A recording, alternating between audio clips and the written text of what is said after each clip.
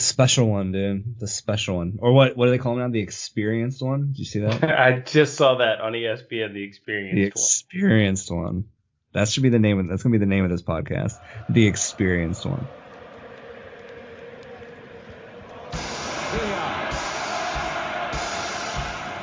And still Ricky Villa. What a fantastic run. He scored. Amazing goal. Well installed, haven't they? Here's Harry Kane. Kane goes for it. What a goal from Harry Kane. Cometh the hour. Cometh the man for Tottenham. The sliding. It's in. Lucas Moura with a hat-trick goal. Spurs are going to the Champions League final for the first time in their history. Chance selected here, Spurs number 7, but he's quicker than Jorginho. And Son is still going. It is a magic moment from William Son for 3-0. An individual goal to remember.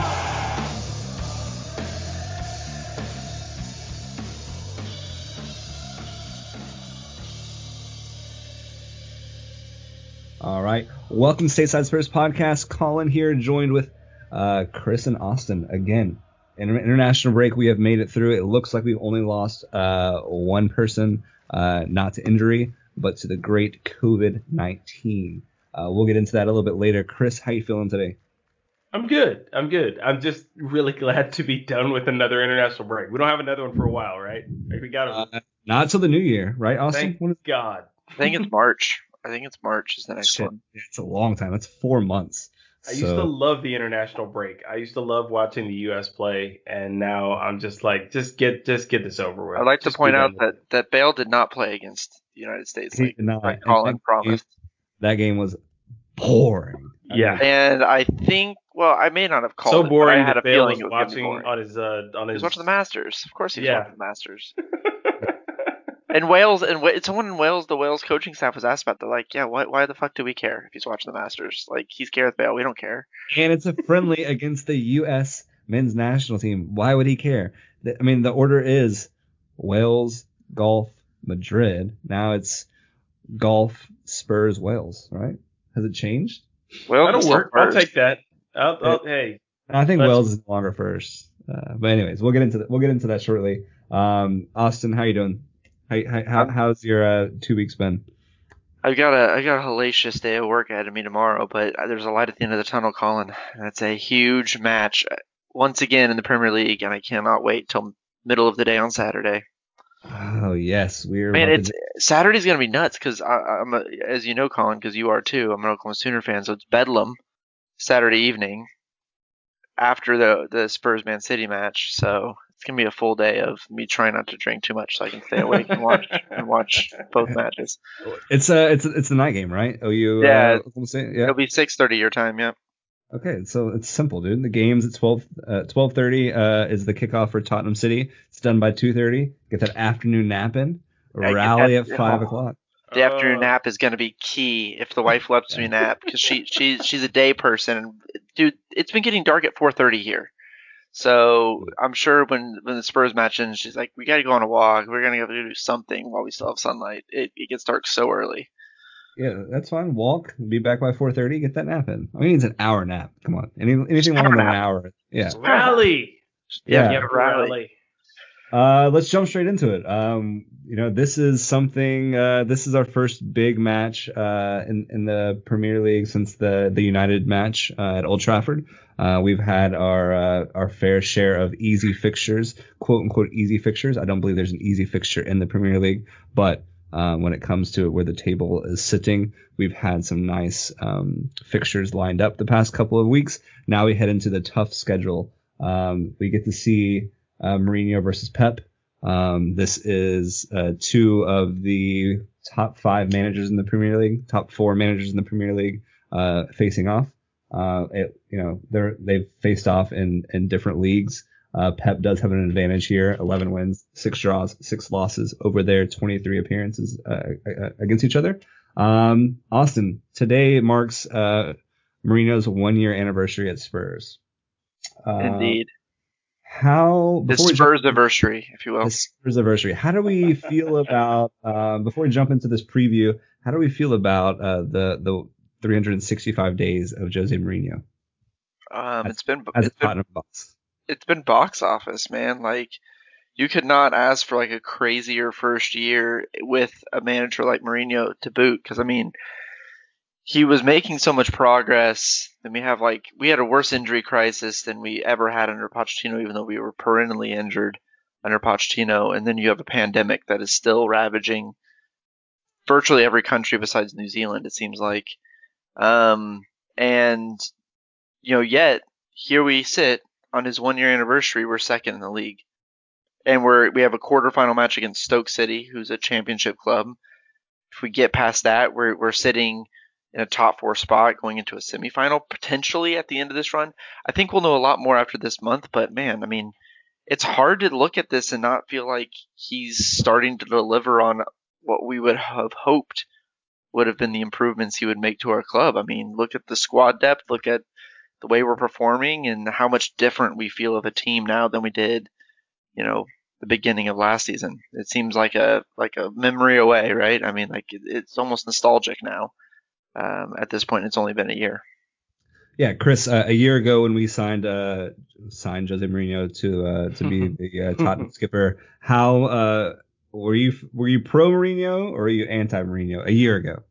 A year ago, I'm not gonna lie to you, I was one of those people that I think we all kind of saw the Pochettino era drawing to a close. Just because it was so rocky, it was so bumpy. There seemed to be this divide coming between Poch and the club, and he was complaining more and things like that. And it was just one of those things where he saw it coming. And I remember there was a game not long before Pochettino was let go where Mourinho was in the stands, and people were saying right there, like, that's it. Mourinho is already eyeing this as his next opportunity. And Levy has always kind of wanted him. I was always one of those people that saw him sitting in the stands and was like, oh, please not Mourinho. Anyone but Mourinho. Don't bring Mourinho here. And as soon as they appointed him, I did everything I could to get on board. It helps that Mourinho actually started winning, and there was a mentality shift in the club, and that helps to get people on board. So I switched over a little bit more there. But I don't think it really was until the beginning of this season that I really became like, okay, cool, I'm pro Mourinho. I'm good. I was not pro Mourinho at first. I was not at all. Yeah. Do we have this?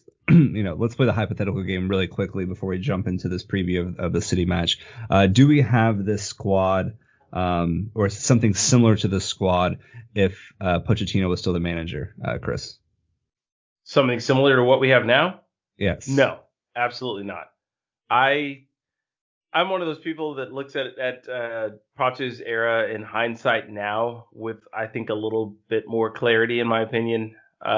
I think he ran very thin. I don't think he makes these moves to bring in the type of players that we brought in now. And also, I think if you look back now, it shows that Levy was not willing to invest on this level into Pochettino. He may have done much better with this level of investment, but I don't think Levy was willing to put this into Pochettino as he is to Mourinho. Yeah. I think, just like you, Chris, and I think Austin, correct me if I'm wrong, but as a whole, we were pretty skeptical on Mourinho coming in. Just we've seen what he's done at other clubs. Yes, he's won trophies, but what he's left behind in the wake of winning trophies. And I have a United friend, and just seeing how he kind of tore that club apart. Now, granted, now that we've seen him at our club, I don't know if that was more of Ed Woodward or United's leadership or their board that was the cause of the root of those problems. But here's a great stat. Only 2 teams have more points than Spurs since Mourinho's been here. Austin, who are those 2 teams? Liverpool and City, and City's only topped us by 6 points in that span of time. So Liverpool are head and shoulders above everybody. But yeah, and there's no shame in those 2 teams. Those are the 2 teams that pundits are still predicting to win this Premier League, to run away with it essentially. Even 9 games into the season or 8 games into the season, and City's mid-table. They're still saying that those two teams are going to run away with it. So there's no shame in being third, but I think we're on the up and up. Yeah, Austin. I think I was a little more optimistic than maybe your average American Spurs fan, because I think the vast majority of English Spurs supporters were just immediately upset with the idea of Mourinho being at Spurs, just because of the memories they had, right? I loved it for a couple of reasons. One, I hated losing Poch, but if we were going to bring someone in, I was glad we didn't bring in another plucky young manager. I was glad we actually showed some ambition in bringing in somebody that was going to have the expectations to win now. But two, and a little bit more on the troll side, I love that we were finally the team bringing in somebody that was going to piss other people off. Like, I immediately texted my best friend, Jordan, Colin. He's a Chelsea fan. And I immediately texted him, and he sent back a snide remark. I can't remember what it was, but it was like, oh, enjoy the first 2 years because he's going to blow up your club in the third. And I was like, I loved that response, right? I loved it. I loved that already at day end, he was getting under the skin of even like your plastic, your pseudo fans of teams he's been at. Because it was Ed Woodward. It was United culture that caused him not to work there as well. And he's the only manager. Conte wanted a title at Chelsea, but he brought Chelsea their best years that they've had in their club history, and they had the audacity to hate him. So we take him in. Come win for us. We'll love you forever. You could blow our club up. If you win us trophies, especially something big, blow our club up and we'll still love you forever because you brought us trophies. Because we're not like those idiots at Chelsea who are spoiled. Right? And I love that. I love that for once we're being the ones that are trolling people. Because we brought in ABB and we were trolling ourselves when we brought in ABB. You know what I mean? So I loved it, that aspect of it. And as soon as Mourinho just embraced us, it was just that shit-eating grin. It was just like, yeah, he's ours now. He's ours now. And we're gonna see what the squad's all about. In the next couple of weeks, we're going to see what the squad is all about. And so let's just jump straight into it. We have City at home Saturday. It is going to be a very tough fixture. We have, like we mentioned previously, Doherty's out with COVID. After that Wales game, he tested positive for COVID. And so there's a good chance he misses, this week, the midweek fixture, and even possibly Chelsea, I believe. I'm not sure how long he's going to be. Hopefully he can be back for Chelsea. I heard that he showed mild symptoms, which means if that's true, then in England, I believe the quarantine's 14 days instead of 10 days, depending if he showed symptoms. So we won't know about Chelsea, but he'll be out for the Thanksgiving Day match against Ludogorets for sure. I forgot we play on Thanksgiving Day. 3 p.m. on Thanksgiving. I don't know if it's around the Cowboys game or after. It'll be after the Cowboys game, I think, or right around the end. I'm gonna be at my in-laws' house, and they're not gonna want to put it on TV, and they're not gonna want to have any alcohol, and they're just gonna sit around and play board games. And I'm gonna be with your own TV. Show up with your own monitor. Chris is going to be in the corner again. You guys have good Wi-Fi here? Yeah. Chris, show up with your own monitor in your hands with a setup and a Google Chrome stick or something. Sitting over in the corner, just staring at my phone and celebrating to myself. Ludogorets. Watch us play Ludogorets. That's what's going to happen, but I can't help it. It's what's going to happen. Oh, I'll be watching as well. But let's not get ahead of ourselves. So Doherty's going to be out for sure. Lamela looks like he picked up a foot injury. Probably going to be doubtful. Best case scenario. It's November, so he has to be doubtful. It's the tradition. It is time for him to be doubtful. It looks like he might be on the bench. There's not a very good chance he starts. Lo Celso did play for Argentina this international break. Yep, and had an assist, I believe. Yeah, he played pretty well. So it looks like he's fit. He should be fit enough to be selected as a starter, Austin. So Ndombele and Lo Celso fit enough to start.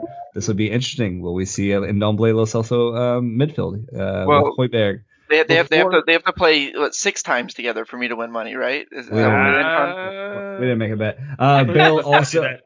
We're not. Bale has also stayed healthy throughout this international break. Been reports about he's loving football again now that he's at Spurs. How did he stay healthy? I was convinced he was going to get hurt this international break because that's just what happens.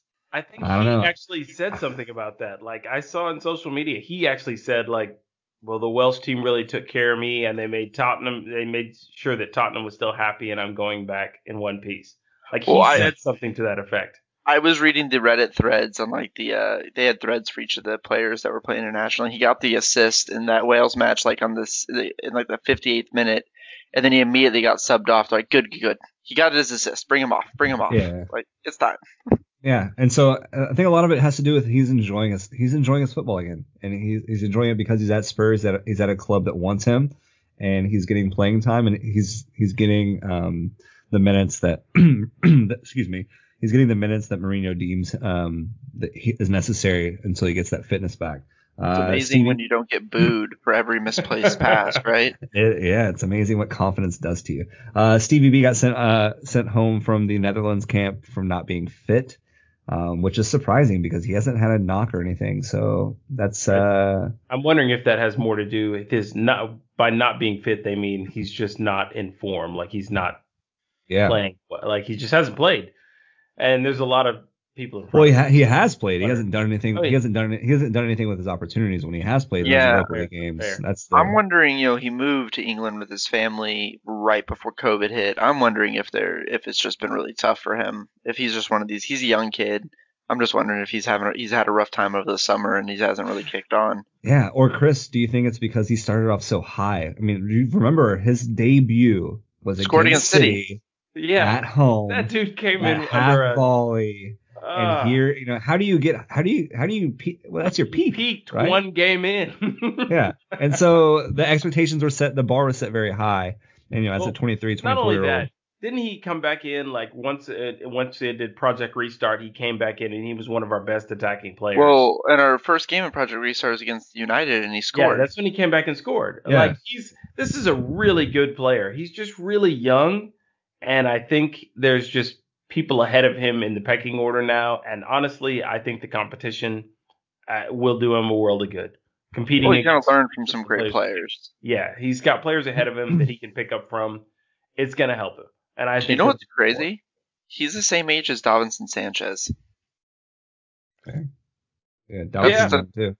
That's crazy to me. That a player that started so many matches for us and like we're 23. Yeah. Like I don't know. We're a little harsh on Davinson. I mean, he's 23 years old. So as a center back.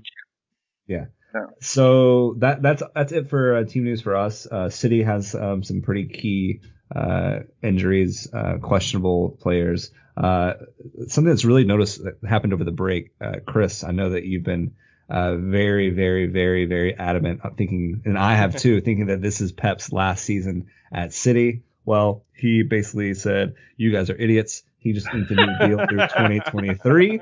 I saw that yesterday or today or whatever, and I immediately thought of Chris. I was like, oh well, I guess. Yeah. Hey, you know what? I'm still on the Ole's train. Ole's gone by Christmas. That's the train I'm sticking on.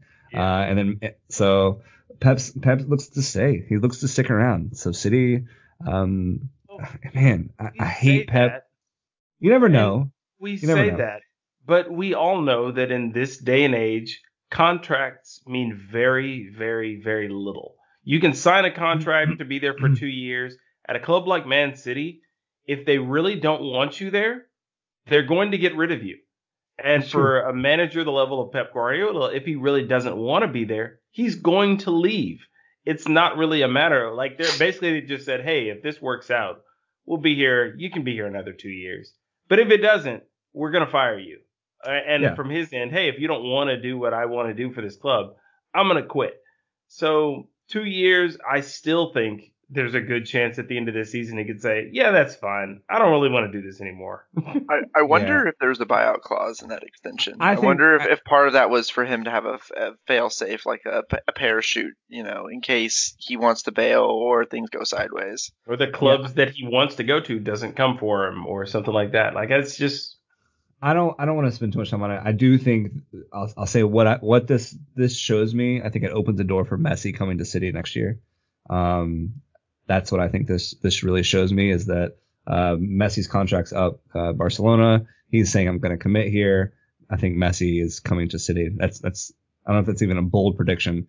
That's what I think is going to happen next summer. I don't think it's that bold. I think, judging from some of the stuff he was saying this weekend about how he hates being blamed for every problem that happens at Barcelona, he's done there. He's very tired of being there. I think he's probably looking for another challenge somewhere else in the world.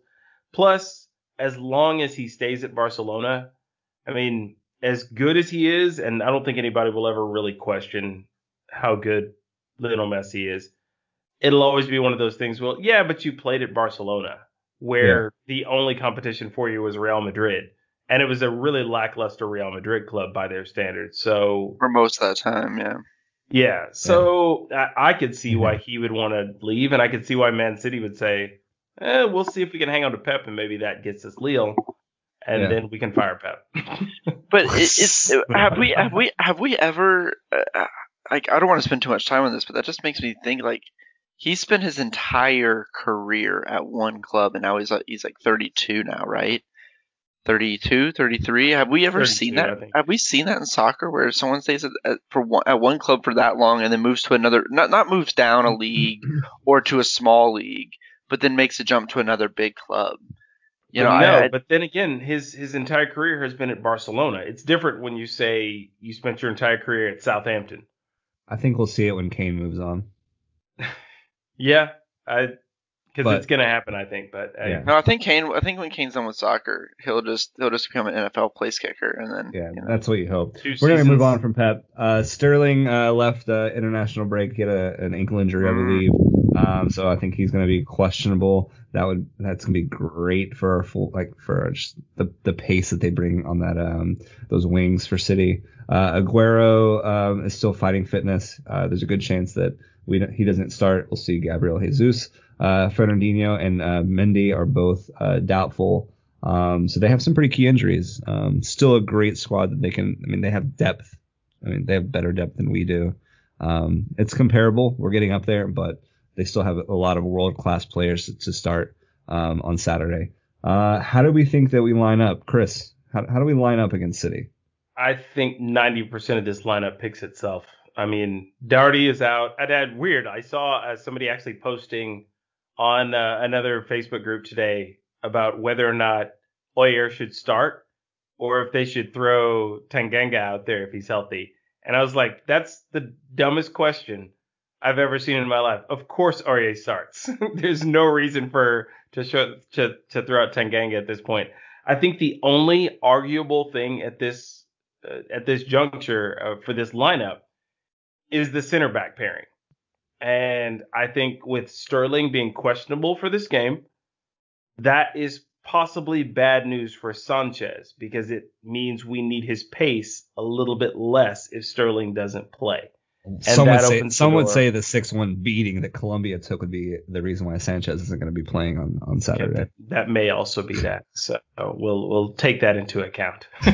But I mean, at that point, I'm wondering if the center back pairing is going to end up being the Dyer Alderweireld pairing that we've been seeing, which has worked. It's been good. And it also gives us that long ball passing that Sanchez just doesn't really ever provide. We may not need his athleticism and pace as much. Everything else in this lineup kind of picks itself for me. Reguilon is always going to be the left back. Sorry, Colin. I know that makes you really sad to hear Reguilon. Yeah. Poor Davies. Poor Davies. Højbjerg. I'm God willing. I think we're going to see the Ndombele Lo Celso pairing this weekend, and then I think we end up with the Bale, Son, Kane up top. Wow.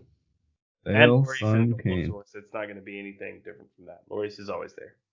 So what was your midfield three again? I think it's going to be Højbjerg, Ndombele, and Lo Celso. Okay. Ballsy. Austin, what do you got? Anything different? The lineup that Chris picked is what I want to see. I really want to see it. I don't see Sanchez coming back into the squad after missing so many matches in a row, just not being picked. I don't see this being the time that Mourinho rolls the dice with Sanchez back in the squad, which means that our backline's going to have to sit back a little deeper. but Aurier and Reguilon as fullbacks gives us the pace and the lungs to run up and down the wings defensively and offensively, which is important because Doherty starting against a team like Manchester City would always worry me. Obviously, he can't play. We covered that. But if he were to play, I'd be worried because after 60 minutes, he'd be gassed. One thing that Aurier gives you is that dude never tires. He's built like a freaking marathon runner. Like, the dude doesn't have body fat on him. He runs up and down the pitch all day long. And that's what you need against a team like City. So I'm actually fine with that. Like, I hope Doherty has no illness problems and he's fine and healthy, but I'm actually fine with the fact that Aurier is the de facto pick in this game. The only thing I could see happening, I don't want to see it, but I would understand it, is if Sissoko starts instead of Lo Celso. He also started for France in the international break. He's in decent run of form. Him and Højbjerg starting together when we are sitting deeper has worked. The problem with that midfield three is that if Ndombele is pushed forward, we've seen him get that isolated. hole opens up. Yeah, There's a huge gap. There's a huge gap. Now, if Ndombele's having to sit deeper as well because we're sitting back against City and not pressing them, then he's a little bit more connected. But it would worry me. I want to see Lo Celso because I want to have an extra player that's able to drive the ball forward and connect to the attacking third. I think that decision is going to say a lot about how Mourinho wants to play. If he starts Sissoko, it means we're sitting back and absorbing pressure most of the match. If he starts Lo Celso instead of Sissoko, then I think Mourinho's saying we're going to come out and try to go toe to toe with you. We're going to come out and we're going to try to play fast when we have the ball, at least early on and late, like we talked about last week in a heated fashion. But we're going to try to come at you and break you down and punish you for flooding our attacking third. If he starts Sissoko, he's going for solidity, defensive solidity, instead of a little bit more attacking presence. I think he wants to start Lo Celso. It's going to come down to what does he see when Lo Celso comes back from the international break, when he gets back into London. Does he trust his fitness now? If we see Lo Celso and Ndombele and Højbjerg start, you better get your popcorn ready because it's going to go one way or the other, and it's going to be fun to watch either way. If Sissoko starts, he's going for it. If he starts Sissoko, fun either way. I don't think it's fun either way. For a neutral observer, it'll be fun either way. If he starts Sissoko, Mourinho's saying, "All right, let's hope for a 1-0." If he starts Lo Celso, it's like we're going to try to score goals on you. And here's the thing: the points City has dropped are against teams that have been brave against them. It's the teams like Leicester and Leeds who have been and West Ham who have been brave against them and gone toe to toe with them because their defense and their midfield is not the same as it's always been. We just said Mendy and Fernandinho are doubtful. Yeah. Those are two huge players for them. If they're out, why don't you go toe to toe with them? They have great attacking players. We know that. But if you sit back and let them play all of their game in our attacking third, it's just a matter of time before they score. You have to make them work hard to get to the attacking areas. So I hope what Mourinho does is say, hey, I'm going to make your players run. I'm going to make your players work hard because I'm not going to sit back and just let you play this tick-attack of bullshit in our final third. I'm going to make you work hard. And if you beat us with just brilliant balls from De Bruyne or something, fine. But that's how you're going to have to beat us. We're not going to let you just, score with like a 20-yard shot, or something in our final third. So I hope that's what happens. Chris, your lineup is what I want to see. Yeah, I think I'm going to mimic Chris's lineup. I'm going to trade out Sissoko for Lo Celso. I don't think this is the game we see the Lo Celso and Ndombele pivot, or not pivot, midfield trio of Højbjerg, Lo Celso, and Ndombele. I think that Mourinho is going to play better safe than sorry, kind of like Austin has been saying. Try to push the quote-unquote tempo in the first 20 minutes, but playing with enough defensive firepower, essentially, to control De Bruyne. I think De Bruyne is the key here. If you shut him down, and if you leave that midfield two open with Lo Celso and Ndombele, then De Bruyne has a lot of space to maneuver and a lot of pockets to pick apart with his vision and passing, and he can shoot from distance. I think Højbjerg is all over De Bruyne in I hope this in this so. game. I think he's he's going to be everywhere De Bruyne goes. Højbjerg is just going to be right there waiting on him. Well, and I hope Lamella makes the bench. So at like 65 minutes, we sub Lamella on, and he is given the only tactic he's given is kick the shit out of De Bruyne. He's tired. Just kick him. Just get out there and be a cunt. Just kick him. I think there's a lot of things to note there is you have to be careful with the way you mark De Bruyne as Højbjerg because of the attacking fullbacks that we have. I fear that if Højbjerg comes up too far, backs will be pushed up too far on the wings, and that our center backs exposed, and then they have that pace in their wings, their wingers. So if Sterling doesn't play, who do they start on the left and right wing if Sterling is out? Who do they play? We'll start Foden and then the other dude for Spain that scored a hat trick. What's his name? Rodrigo? No. Rodrigo's there. What's his name? He just scored a hat trick. Varian? I'm actually going over to their team now to see. Forlan. Good Lord. I mean, City has just a disgustingly large Foden's team. not a winger, though. Are they playing No. Are they playing Foden out wide? Foden's a 10, or at least a playmaking midfielder, I think. In my opinion. He plays out wide. And then Ferran Torres. That's the guy. Yeah, Reguilon assisted him, I think. So I think they'll play Torres and Foden out wide with Jesus in the middle, and both of those guys can. Foden's is he getting pushed out wide the way Eriksen was pushed out wide when he was young? Just a way to get him into the squad because he's young and has legs. Because if you remember when Eriksen first came in, he was played as a left mid basically because we just had to get him into the squad somehow. And I feel like that's what they're doing to Foden. Because he's really an attacking central midfielder. That's where he's an attacking mid. I don't really. I think the sample size is too small. He's 20 years old. I don't think we really know where his best. I guess that's true. He's 20. He's 20. Yeah, he's super young. He's 20 years old. Well, I mean, we used to say that about Dele too. So yeah. I think we're tiny guy too. He's only 5'7", 154. Yeah. He's an itty bitty guy. He's an itty bitty guy.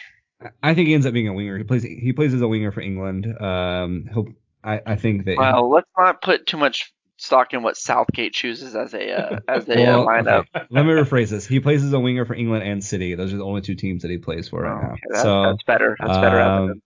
But we don't know yet. But I do think that Foden and what's his name, Ferran Torres, those will be the wingers there. I just worry that if Højbjerg pushes up too much and you don't have Sissoko there, then we leave a lot of pockets of space for those wingers to get behind our center backs, and especially if we don't play Sanchez. The good thing is that Højbjerg he's very disciplined, and that helps. He is. I think we see Højbjerg stay more central because of Alderweireld and Dyer probably splitting a little further out. I agree. So I hope that's how we play. But to your point, then, if we have Sissoko on the side, we have a little bit more ground covered. Lo Celso has a little bit more of a nasty streak in him, though, and so maybe he wants to play someone like Lo Celso who isn't afraid to kick the opposition, and get down in the dirt a little bit. Yeah, get stuck in, as the Brits say. Yeah, I think there's a few key matchups. Austin and Chris, I want to get your take on it. Chris, I want to ask you first. Kane against Laporte and Ruben Diaz. How do you see that? How do you see that happening? Diaz is new to the Premier League. He's been here for 2-3 matches, in and out of it with injury problems. They're going to play four at the back. You're going to have Kyle Walker playing right back.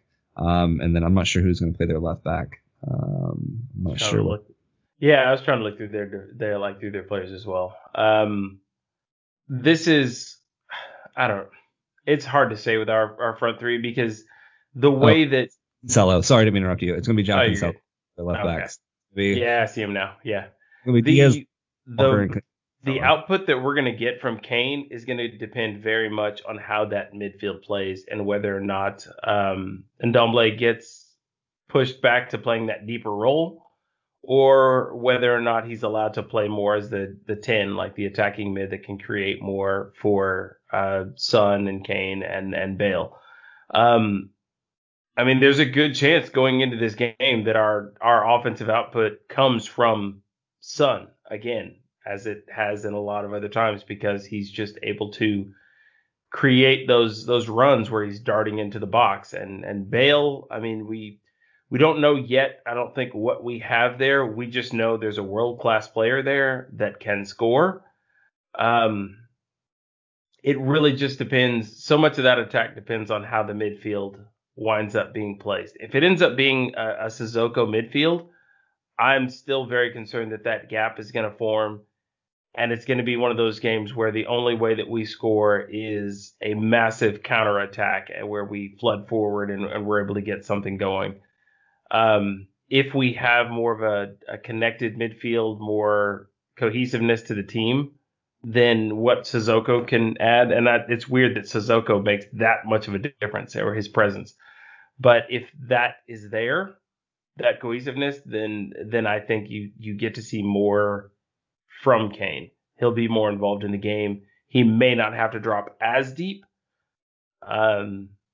Yeah, it really the matchup really depends on who's putting the ball in, and that's still up in the air. We don't know.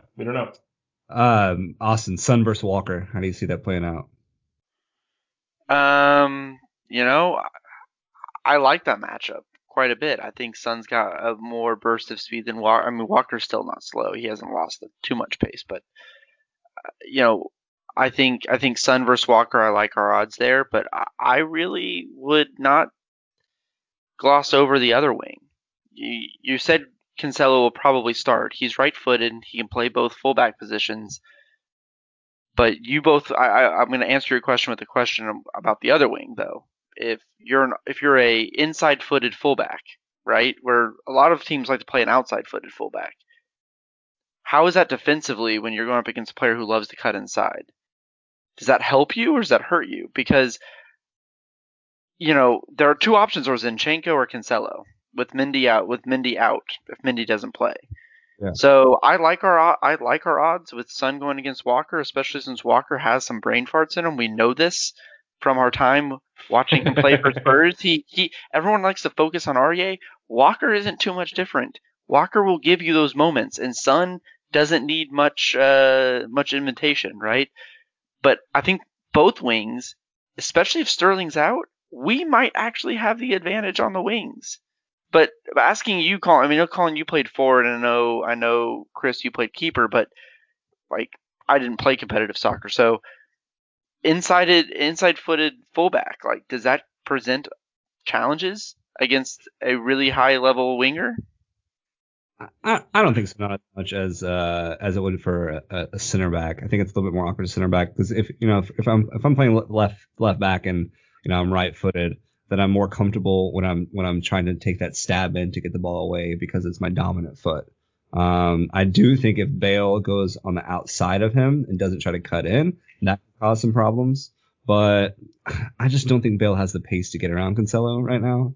I think he has the skill set to do so. I don't think he has the pace. But who knows? I mean, who knows? Maybe Bale's coming back much more fit. Austin, you're muted. See him moving.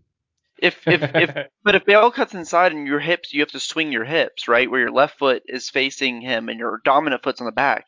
You're not going to be able to make that challenge, right? You have to make the challenge with your off foot, right? I think he's going to push Bale to the outside the whole time. That's what I'm saying. Yeah. The focus will be to keep him to the outside. But so he's going to be playing. He's going to let him go to the outside. And trust his pace. And trust his pace to recover if he goes to the outside, essentially. Okay.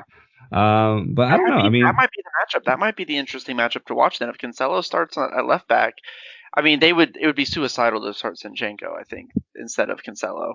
So it would be suicidal. And then, this game, there's so many different factors to this game, and we could talk about this for hours. Who's going to have the possession? Are we going to have possession for, we are not winning the possession battle. There's no way. I think it's going to swing back. We'll have stints of possession. I don't know. I just don't know. I think I'm so excited to see this team get tested against quality. We've seen the Europa League teams. We've seen the West Broms, the Brightons, the Burnleys. This is what it's about for any soccer fan, Tottenham fan, Premier League fans. It's about those top six, right, Chris? It's about seeing how you stack up against the best teams in the league. And this is our chance. This is Mourinho's chance to This is the litmus test. Make no question about it. This is the litmus test. We win this game, we're top of the table. We're top of the league until Liverpool play, or until this is the game that decides.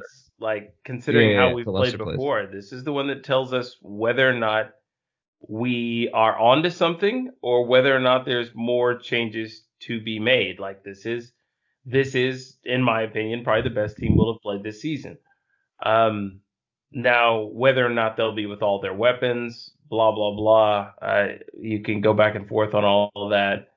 But yeah, you're right. This is the beginning of a long test of whether or not we really are title challengers or if we're flattering to deceive. And I'll be honest with you, if somebody were to tell me right now, hey, we'll give you a 1-0 win over City right now, take it or leave it, I'd bite your hand off. I would absolutely tear your arm off to get that. Yeah, Austin, I'm not going to let you interrupt because I'm going to ask you a question instead. Okay. How, Chris just said he'd bite someone's arm off for a 1-0 victory. What are the keys to success for this game? How do we leave Tottenham Hotspur Stadium at 2:30 Eastern time with 3 points? Man, I mean, hopefully Mourinho's the one that knows how to answer this question, but I really think what it comes down to is guessing correctly on how City are going to set up and what their weaknesses are. So if we're going to trust that inviting them into our attacking third is going to unlock the Kane-Son combo, the Kane-Son-Bale combo with space behind, and that's what we're going to trust, we have to get that right. Because if we invite them in, we've got to score. Because they're going to score. You can't invite City in for 90 minutes and not expect them to score at least one goal. If we expect them to be exposed in the midfield, we have to get that right and have Lo Celso starting so that we can win that midfield battle and win it in that side of the game. The key to success is guessing where the fragility lies in City and how to go toe to toe with them. And so that's why I still think that Sissoko and Lo Celso, that decision, Chris is right. I mean, there's an outside chance that he plays Lucas instead of Bale for some dumbass reason. Or he plays Davies instead of Reguilon for some stupid reason. No, that's not happening. I'm just trying to wind you up there. But I really think the real key decision that Mourinho has to make is, do we play Sissoko and sit deep, and then we bring Lo Celso on in the second half when it's close? Or do we start Lo Celso and try to win this game, go toe-to-toe with them for 90 minutes? And here's the thing. Mourinho's he's a psychologist in a coach's body, right? He knows we have this big run of fixtures going up. We have to get a result here. Getting a result here in some way, some fashion, doesn't really matter how it happens, sets us up to go to Chelsea, Arsenal, all these matches coming up with, we just fucking beat City. Right, we got a result against City. We can get a result against anybody. Yeah. I hope he has the balls that he says. I hope he has the fortitude to say, we're going to start Lo Celso, we're going to go toe to toe with them, we're going to beat them, and then propel us forward. I don't know. I think that's the key thing: is do we try to win in the midfield or we try to win on the counterattack? And we have to get that decision right. That's how we win. Question: do you guys think that this could be a game where we end up seeing the classic Mourinho curveball lineup, where there's some position where we start someone that we didn't think would start somewhere where we didn't think they would start? Like, let's say Lamela comes back, everything's healthy, he comes back, he ends up starting Lamela as that attacking mid in the middle. Just back three out of nowhere. Yeah, just to get in and wind up City early in the game, as he did with Manchester United, where Lamela's directive obviously was to get under their skin for 45 minutes, cause havoc, and then I'm going to pull you out. Yeah, a few things on that. First thing with the United game, Bale wasn't fit, so Lamela played for where Bale would play. So yeah, I think if Lamela is going to play, then it would be for a Bale role. I do think what Austin said is probably the most likely.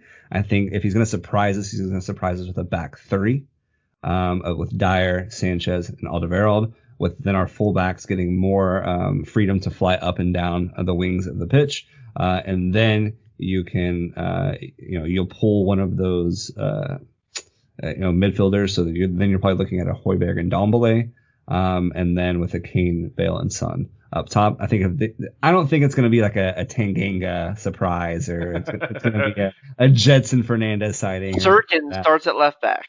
Yeah, and I don't even think that I don't even believe that the surprise of Davies is real. Like that's not happening. I think the only surprise that I could see happening would be a back three, and that's a good shout, Austin. I think he could say, you know what, we're going to hit you just on the counter, and we're going to hit you with pace on our fullbacks.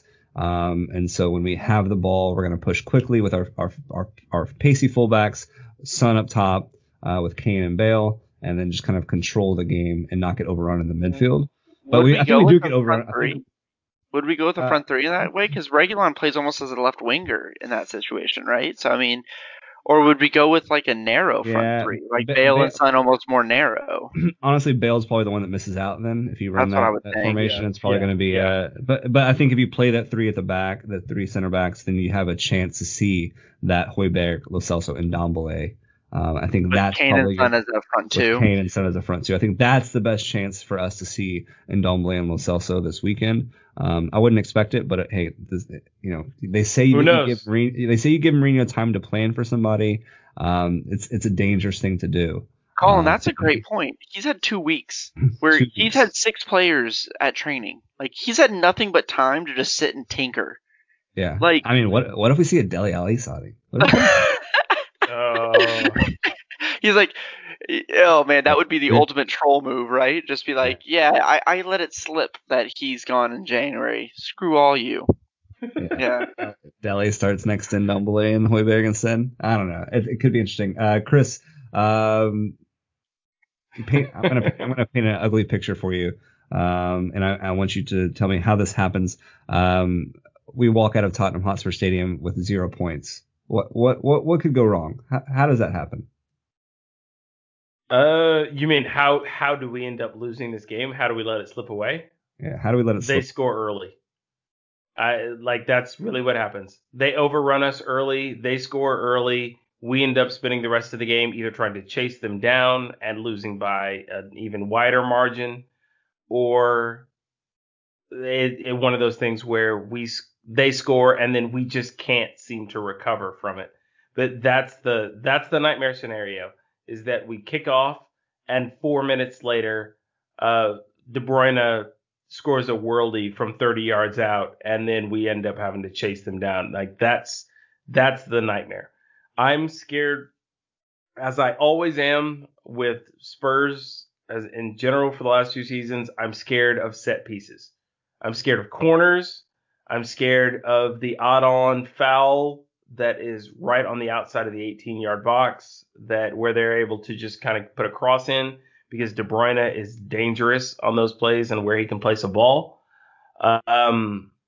That's how we lose, is if we give away stupid fouls, and if we allow them to get in and score an early goal that just cripples the game planning that Mourinho has probably been making for 2 weeks. All right. Well, time it is. Prediction time. Austin, what's your prediction for this match? Colin, I've been thinking a lot about this because I've had very little else to think about because I don't watch international soccer, because I don't believe in pandemic international breaks. I'm philosophically against them. So I've had some time to think about this, and there's no way we keep a clean sheet. I would be just astounded if we keep a clean sheet against Manchester City. I would be so happy to be wrong. I think they score 1 goal. I think we score 3 and we put down a marker. I think they might even score first. This happened under AVB, actually, where they scored first and we scored 3 goals in 15 minutes in the second half, and it was one of the best performances that season in Bale's last season. I'm not saying that's going to happen, but I think we make it. It's a 1-1 game for a while. We go up 2-1, and we score the third on a counter to put the game away and to put them to the sword, because City are a team this season that when you really push them against the wall, they don't have the same fight that you've seen previously. I have a feeling it's going to be 3-1, and I could be horribly wrong, but that's my guess. That's my prediction. The beautiful thing about predictions, Austin, is it's just a prediction. If you're wrong, no one's holding it against Especially you. when I have no money on the line, Colin. Especially when you have no money on the line. Chris, prediction. What you got for Saturday? I'm going 2-1.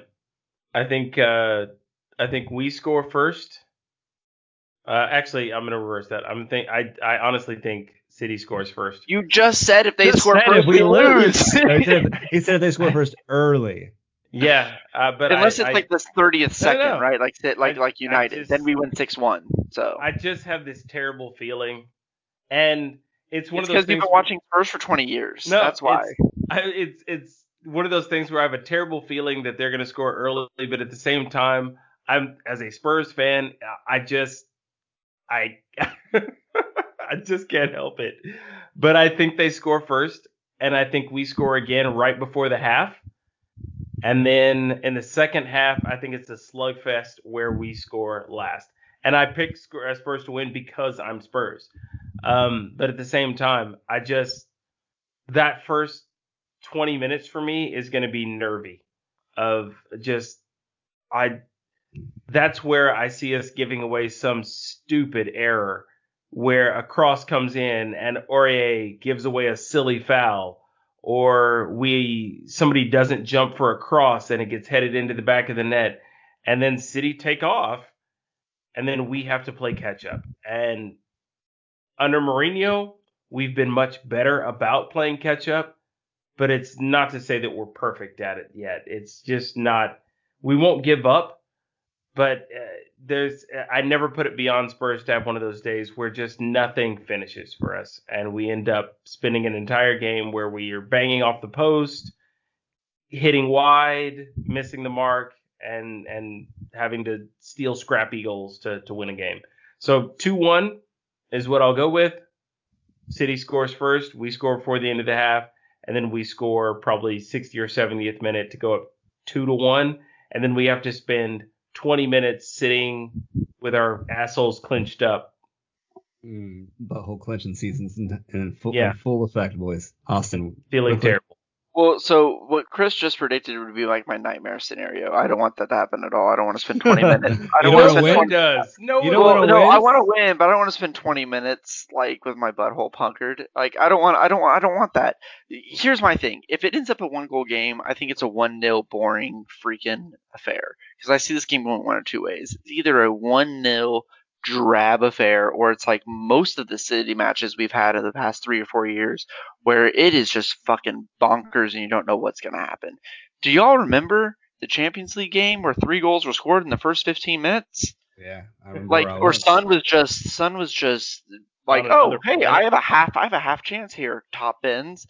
Like, I think it's going to be one of two ways. It's going to be a 1-0 drab affair. Mourinho either going to lose or win 1-0 because Mourinho's just going to just destroy the game, or we're going to go for it. We're going to go toe-to-toe, and it's going to be a classic. And that's why I said 3-1, because I think it's going to be lots of chances both ways, and we'll find ourselves 2-1 up, and we'll get that third goal. That's what I'm predicting, but yeah. I could see it going one of two very divergent ways. What I would really love to see, absolutely love to see, is City come out with the lads at Spurs mentality. Oh, yeah. And then just get overrun. Oh, yeah. Just for one of our players like Kane or Son to have a blind. That's not happening. See, that's my thing. If we start Lo Celso and they come out with the wrong attitude, we can overrun them. If we start Sissoko and sit back, it's going to be a drab affair. It's going to be a lot. I would love for us to come out to attack them and them just sit back like, wait, well, hold on.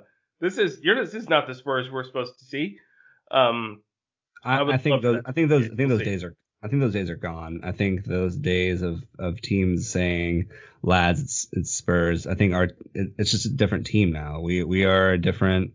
We're an actual title contender. The past 2 weeks, all I've heard is pundits saying, yes, City and Liverpool are the favorites, but don't overlook Tottenham and Chelsea. I think people are loving on Chelsea.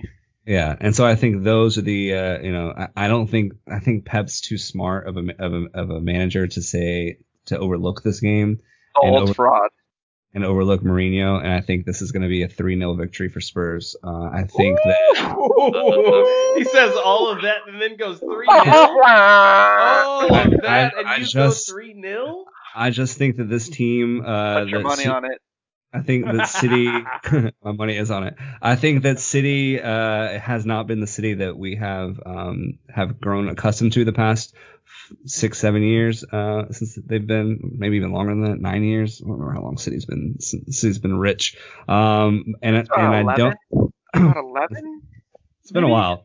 But I think this is a different City team, and while I still think they are quality all over the pitch, I don't think that they have the mentality that Mourinho has instilled in our players over the past year. And so I think that this is a game that we score quick, we score early, it's 2-0 by half, and then we put a third one in the second half, and we don't turn around, we don't look back. I think City's heads go down instantly if we score quickly because of their slow start to the season. They have only scored 10 goals in 7 games. They've allowed 9. That's not the City we're used to seeing. So, yeah, awesome. Well, I had a different thought, but 9 goals is joint first in the league for fewest goals allowed. Just so you know, we're joint first with them with fewest goals allowed. They haven't scored a lot, but anyways, but they've also played one less game. I'm officially worried now because Colin just predicted a clean sheet and a decisive victory for Spurs, which immediately makes me worried for what's going to happen. Yeah, I think that we play up to our competition. I think that that's how the Tottenham that I've grown to love and grown to hate is that we play up and we play down to who we're playing against, and this is a perfect example. Neil Burnwith, right? Yeah, 0-0 against West Brom. Well, I thought West Brom was going to be a draw. I mean, and it almost was a draw. You know, we were 87 minutes into it, and so I think that this is the game that we hired Mourinho for. This is the game that Levy has spent all those big bucks for. If I'm wrong and it's the opposite way, I still love Spurs. I still believe in Mourinho.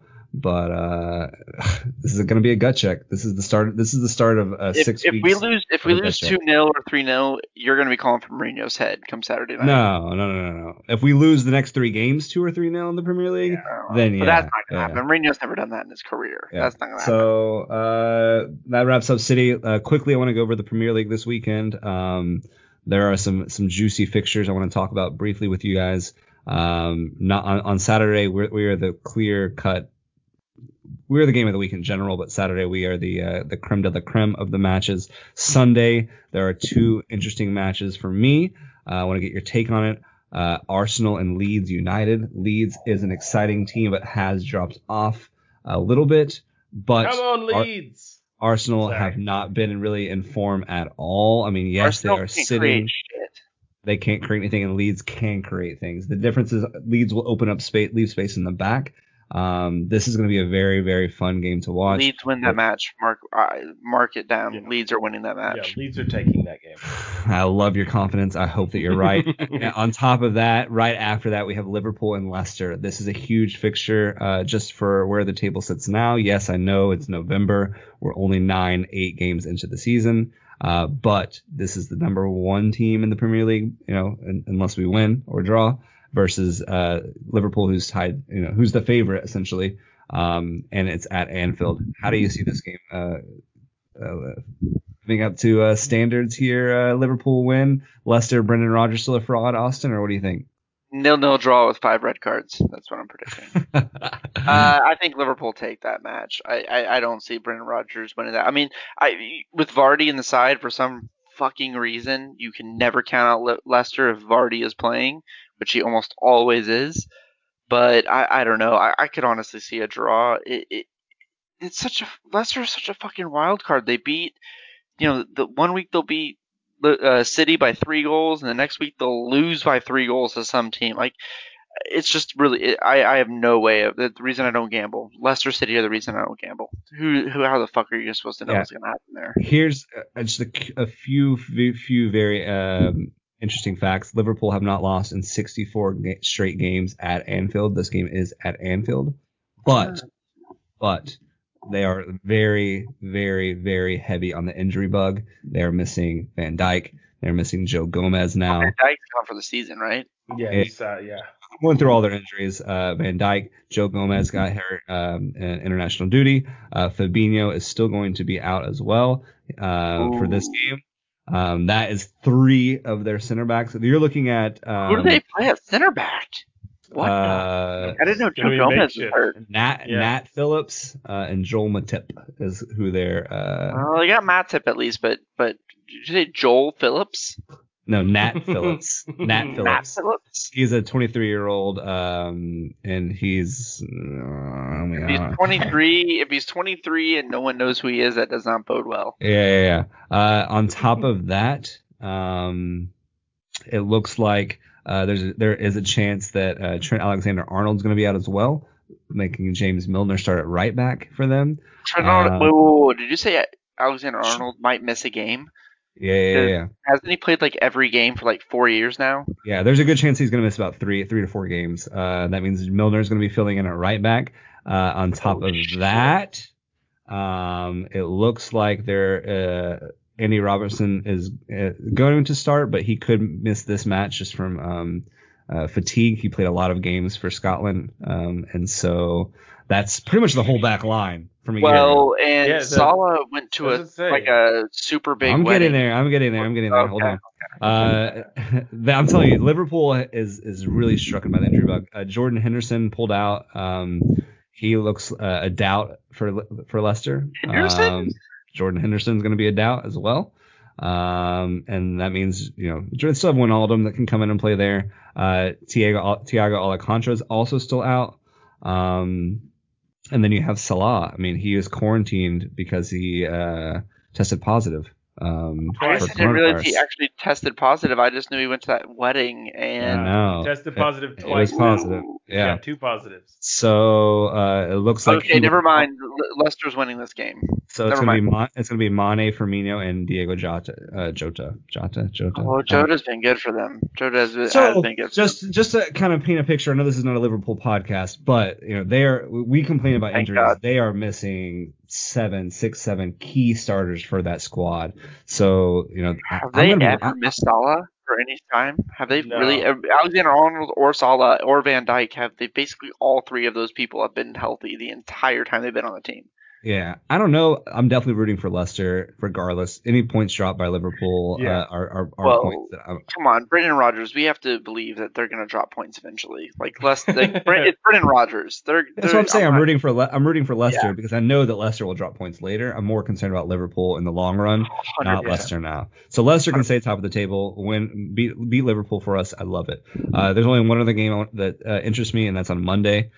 Southampton has found a really good run of form since we demolished them 5-2, and they are taking on Nuno Espirito Wolverhampton Wanderers at Wolverhampton. So I think that's going to be another interesting to watch. You have 2 different styles matching up. So I mean, it's another good weekend. I hope that you guys have some free time to watch some of these games. I'm going to be at home, so thank God I'm going to be watching some games. I think that Liverpool, when you're at your in-laws. Despite all their energy, those injuries, I think that game could end up being a slugfest of just Leicester's not going to want to play defense. Liverpool can't play defense, so both teams are going to have to just all out attack, and it could end up being one of those games where it's 3-4. On the Arsenal Leeds one, I think Arsenal scores 1, gets super overconfident that they've done something, celebrates, and then Leeds scores 4 goals. I think it could be one of those. But this is going to be a really interesting weekend. This is going to be a lot of fun. There's some good games. Very, very, very fun weekend. So, Chris, you're saying that Liverpool-Leicester is going to be like the soccer equivalent of a Big 12 football game? Yeah, it's just going to be no one's playing any defense. Everybody's just looking to score. Mahomes versus Baker Mayfield back in the Big 12 days. It's going to be a slugfest, just hammering each other. It's going to be fun. It's going to be good. I hope so badly that Arsenal score the first goal in that match because I guarantee you they lose if they score the first goal. Yeah, also, that's what's going to happen.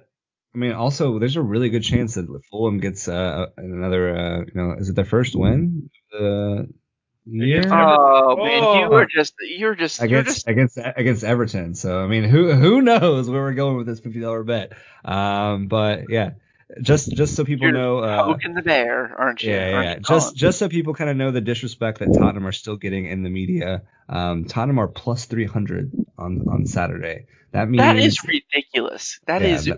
That means we are playing. We've only lost twice all year. Once in the Premier League, and we are 3-1 underdogs at home against a City team that is playing poorly. So I'm not sure. Well, our record against City recently. Yeah, we played great against City. So I'm not sure what the disrespect is, but that's a crazy line for me. If you're a sports bettor, if you believe in that and a little bit, if you enjoy a little bit of gambling, throw a little bit on Tottenham Hotspur this weekend. That's all I'm saying. It's worth it. It's all about playing the odds. And so I'm excited. I think it's gonna be a great weekend. I miss Premier League football. I hate international breaks. And so I'm excited to get back and started. We will be recording sometime early next week before the Europa League fixture on Thursday against Ludogorets to preview that game and also preview the big London derby against Chelsea next weekend. So let's hope we are 3 points richer before we take on the train racist across the way. And come on, you Spurs. Come on, you Spurs. So, say it for Chris too. Come on, you Spurs. And we out.